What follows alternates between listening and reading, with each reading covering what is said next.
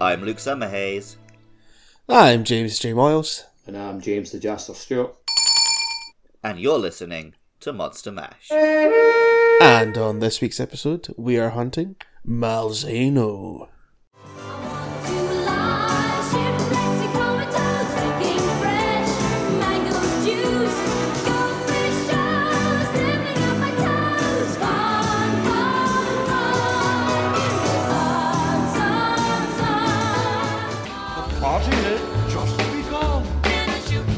Guests included Wolfman, Dracula, and his son. Played the mash. They played the Monster Mash. The Monster Mash. It was a Jericho coming down. Now you know. Break the wall down. Covered with elegant silver scales, it uses the curio to drain the life energy of other living creatures, creeping around at night and attacking its prey from behind. It appears almost regal to start with, but after draining enough energy, it can turn a violent blood-red crimson. This form is known as the Bloodening, and is widely feared. Those who let themselves be lured into the trap will be whisked away by a swift gale, the embodiment of darkness. A darkness that does not let its victims go, as they are slowly drained of their life. The servants keep providing their master with vital essence. And once the time is ripe, the darkness will show itself, basking in moonlight. What the? That's never mentioned. I was about to say, my first question was going to be, did we know that's called the Bloodening? You made that up. I don't believe that's in the description. The status is called Blood Blight. Well, I know him turning all that. red is the Bloodening. But I don't think anywhere other than the monster description describes it as the Bloodening. I'm now, every time that we hunt a Malzeno that happens, I'd be going, oh no! It's the Bloodening! Watch out! The Bloodening is upon us. I mean, it is ace. I love that. Yes, I do, but where the fuck did that come from? I mean, I would be there on opening night for a film called The Bloodening. There probably is a film called The Bloodening. I'd be surprised if there wasn't. Probably on Shudder somewhere. Yep. Speaking of horror films, though, Dracula, isn't it? Flagship time, baby. Mm-hmm. Yeah. The expansion, yeah. Really great most of this. Like, Oh, it's a fake. It's a fake movie from The Simpsons. Excellent.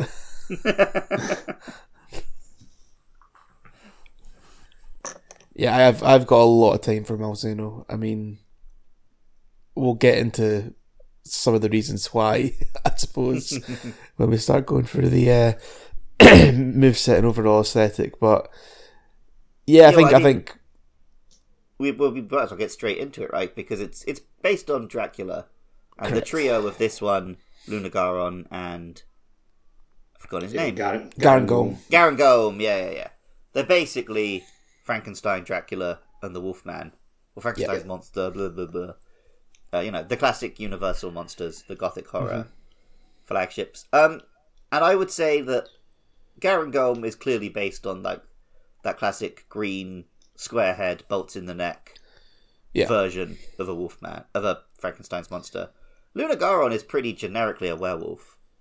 Yeah. It doesn't really remind me of any werewolf from a particular film or anything. But they're all Malzeno's fairly similar, right? Like werewolves in I'm general. just going to mention as well, since you brought all that up, like take a look at the quest board in game and look at the name of the quest that they made for those monsters. Yes, I think Oh, I know yes. this one. Oh, I know the one you mean. Yeah. Our shout out from Mash. Capcom has finally come. Good to be recognised. But Malzeno's version of Dracula is definitely the Castlevania Dracula, right? Yeah, I do think there's a lot of elements to it. I mean, Even just visually, like the sort of the big ruffly cravat and the high, like the high cape. That's like the exaggerated, lanky anime Castlevania Dracula. He doesn't have that in like the Bela Lugosi one or the Coppola one or anything. Christopher Lee. I was going to say, doesn't he have like a big kind of... Oh, I Typical, always forget like, about cape. Christopher Lee, the one in the middle. Let me have a little look at a picture of Christopher Lee Dracula. Sure, I think he has. He's probably closest to. Yeah. He's got. To He always has a cape, but he still doesn't have that really high collar that he has in Castlevania. Or Who's other Dracula? ruffly cravat. Maybe is it more exaggerated than Castlevania, or like because I just the way I picture Christopher Lee is like a big regal like giant. Oh, it's collar. regal, yeah. I mean, the fact that Castlevania draws heavily from anime and its aesthetic should answer that question for you, Yeah. Jazz. But no, but he has a really high collar at the back and a big ruffly cravat at the front, and those are the two Dracula elements in Malzeno, basically. Yeah, I think even like from an actual visual standpoint aside, what really sold it to me, this is a little nod to Castlevania, is in his actual moveset. So he does the little teleport about the arena where he like disappears in a puff of blood and then reappears. Bloodening. When he's It's geared funny up 'cause for the he bloodening. does actually only do that move when he's powered up. So Yeah. Which is, if you think about like the most classic iteration of the Dracula boss fight, which is all the way from 1, they bring it in, like something that's kind of persisted through every single Castlevania game. He does like a little teleport, and then he'll shoot like fire or like red orbs at you, which, guess what Malzeno does? He also fires big red orbs at you, sometimes after he does the teleport move. So, to me, I was like, when I saw that, I'm like, oh yeah, come on, that's Dracula. That's Castlevania Dracula through and through. Yeah. It's not. Castlevania didn't make that up. Like Dracula in the original books does like turn into mist and does. He does, like, yes. A pack of bats to move around and stuff. So like that is based on classic Dracula moves. But yeah, obviously, Castlevania is an action game interpretation of it, so it feels much closer to that than just slowly menacing some Victorian dudes.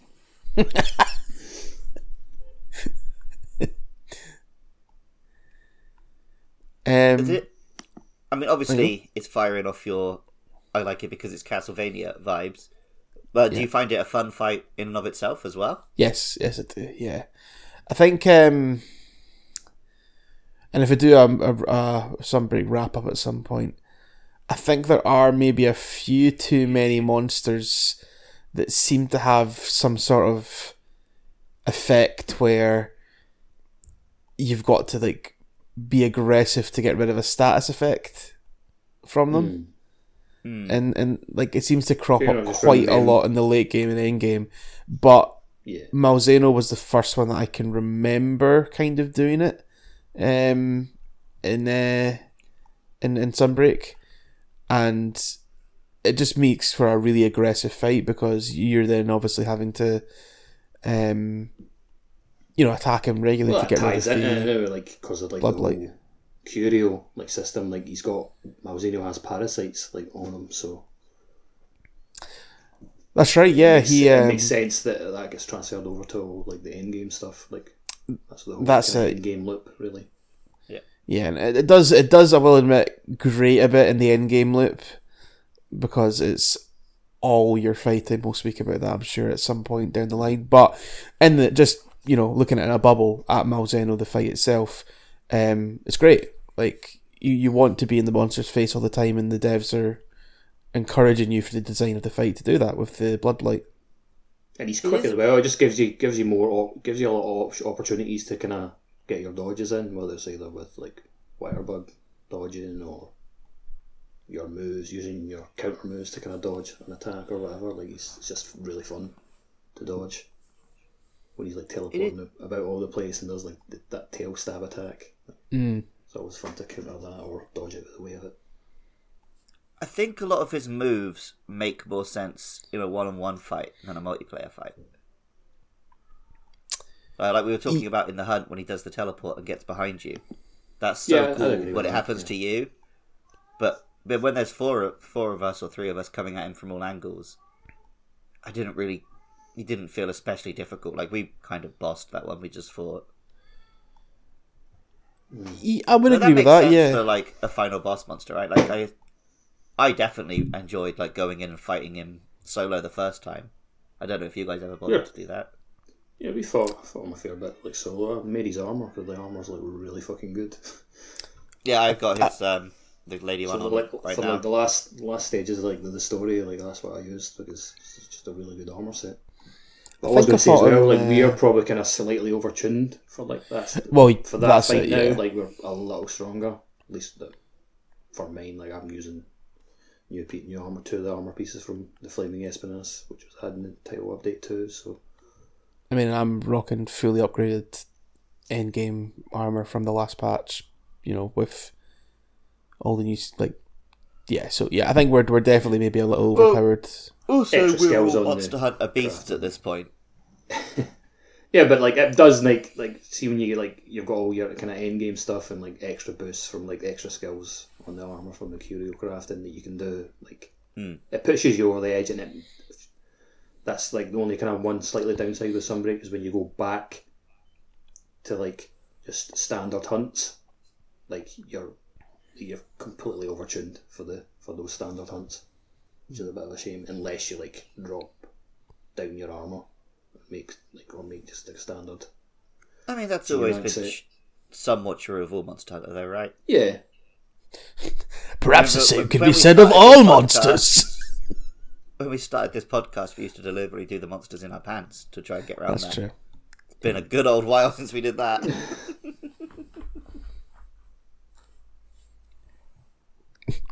Also, my Castlevania quote was utterly sandbagged there. Oh, sorry, I didn't catch it. Is that the thing about all monsters? Perhaps the same could be said of all monsters.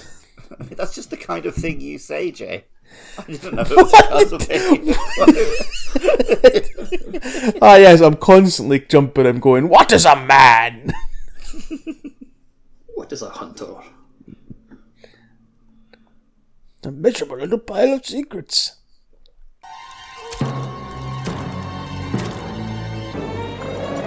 40 years ago, a film appeared that was so shocking, so terrifying, it was sealed in a concrete vault deep beneath the earth. But even the new management of Sony TriStar could not contain the pure evil of the Bloodening. So, where are you guys at with your Draculas and your vampires? Where am I at? Well, obviously, I've probably been exposed to Dracula the most through Castlevania, because he's in fucking all of them. But that's a very different style of Dracula. Like that character has its own lore separate from, you know, the original version of Dracula and the version that comes up in the novels and in your classic movies and things like that. Well, the original... Have either of you read the original novel? No. Quite some time I don't think ago. I've read Yes. any books on like Dracula or like vampires. It's like thought you were just stuff just through like movies. I thought you were just to go, I've not read any books. Because I don't think the book really gets into his origin. It's just that we know what Bram Stoker based him on, and then a lot of the films sort of draw that for the origin. Because he's just a mysterious count who it turns out is a vampire. The book actually, for a book that's, you know, more than 100 years old, reads pretty easily because it's all letters and newspaper clippings and stuff. It feels quite modern. That's right. It's mostly about So when you're going there, when you say it was all letters, like that's why I don't read books. all those bloody letters everywhere, pesky letters. But I suppose like vampires in general, like they've always had like different countries have their own different takes on the mythos, right? Yeah. Like you've obviously Yeah, got, it's one of those. We said the same thing with werewolves as well. Like the idea of like Beastmen is sort of pretty universal. So is the idea of some sort of undead that comes back and, haunts you or takes revenge. Or... Creatures of the night. Yep. But the Dracula that Malzeno's based on is quite evidently, obviously, like the European style of Dracula. Even, the vampire today was basically invented by Bram Stoker. Like, he did study a bunch of myths and stuff, but a lot of what we think of as classic vampire is just... That shit was made up for Dracula. Hold the phone, put some respect on Stephanie Meyer's name here, come on. Well, I definitely was going to get to that, because I have read and watched all the Twilights. Oh, you poor soul. I had an ex who was super obsessed with it. Is there any Edward Cullen in Malzeno? It's just a bit sparkly, I guess. The silver scales. Yeah. There you go. I know, but more recently I saw the perfected version of the vampire when I watched Morbius on the plane back from England. Oh, no. Morbing out on the plane, were you? Yeah. The bloodening, aka morbing time. I actually did quite enjoy watching that film because, I know this is the same observation everyone has made, but Matt Smith clearly knows he's in a shit film and is having the time of his life, whereas Jared Leto clearly thinks he's making a masterpiece.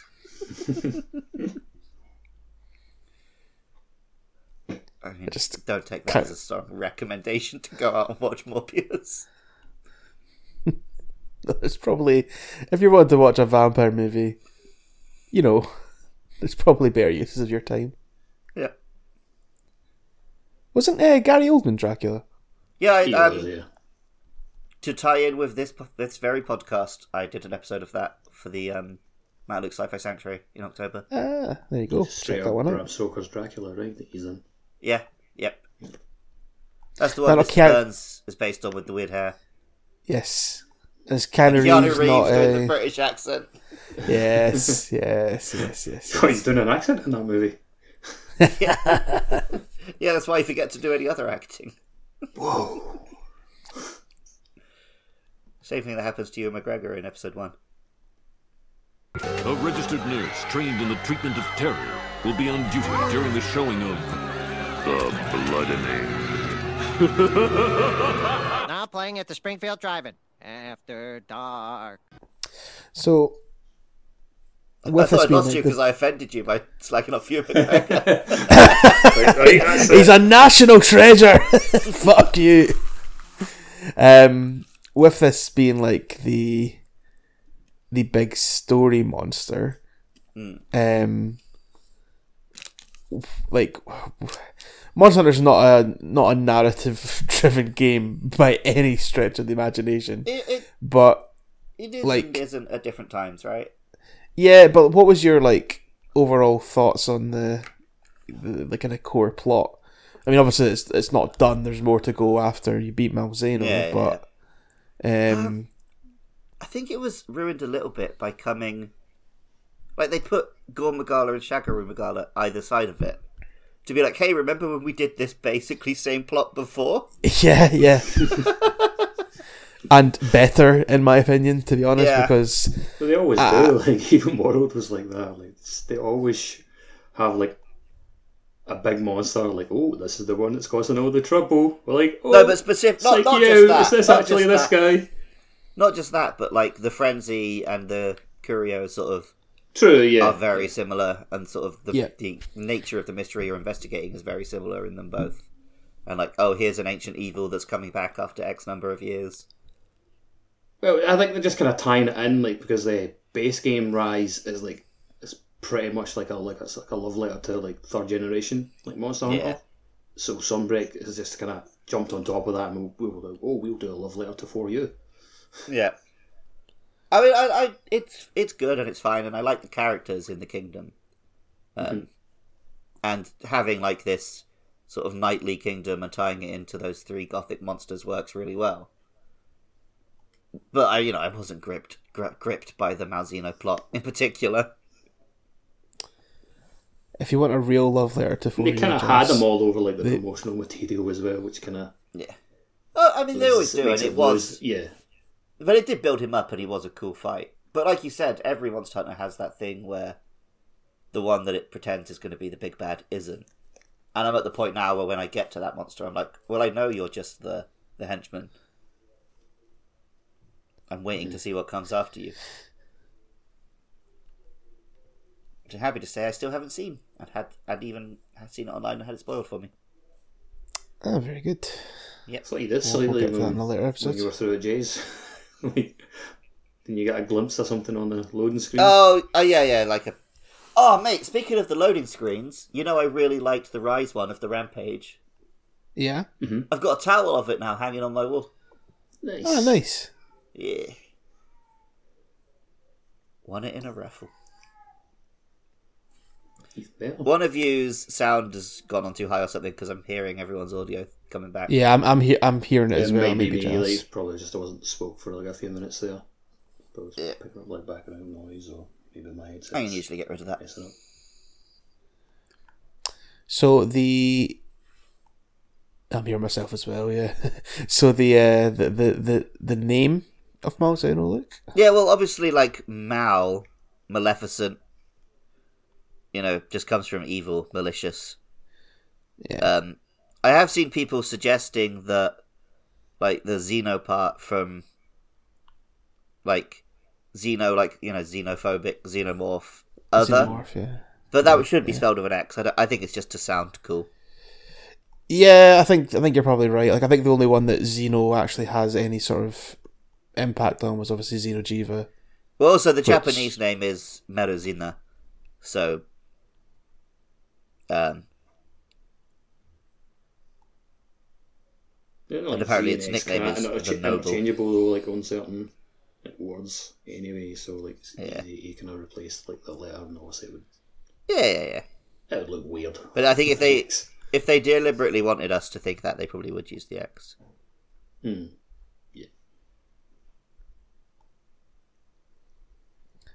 What does the armor actually look like on the Mao Zedong? I didn't get a good chance to. It kind of looks like a sort of courtly attire, like a cravats and stuff, but made of armor. I'm still wearing it. Come and have a peek. Yeah. Like the male kind of has a bit of like much the same. Kind of has a bit of like bat wings in it there. Obviously, it's yeah, definitely. Which is a huge part of Mao Zedong's design. It's got the whole kind of Dracula cape thing going on, I'd say, as well. I mean, I could see a latter-day Castlevania literally having Dracula and Dracula's wife wearing these armors. Like that Wii one where they were all really over-designed, the fighting game one. Oh no, let's not bring up that game.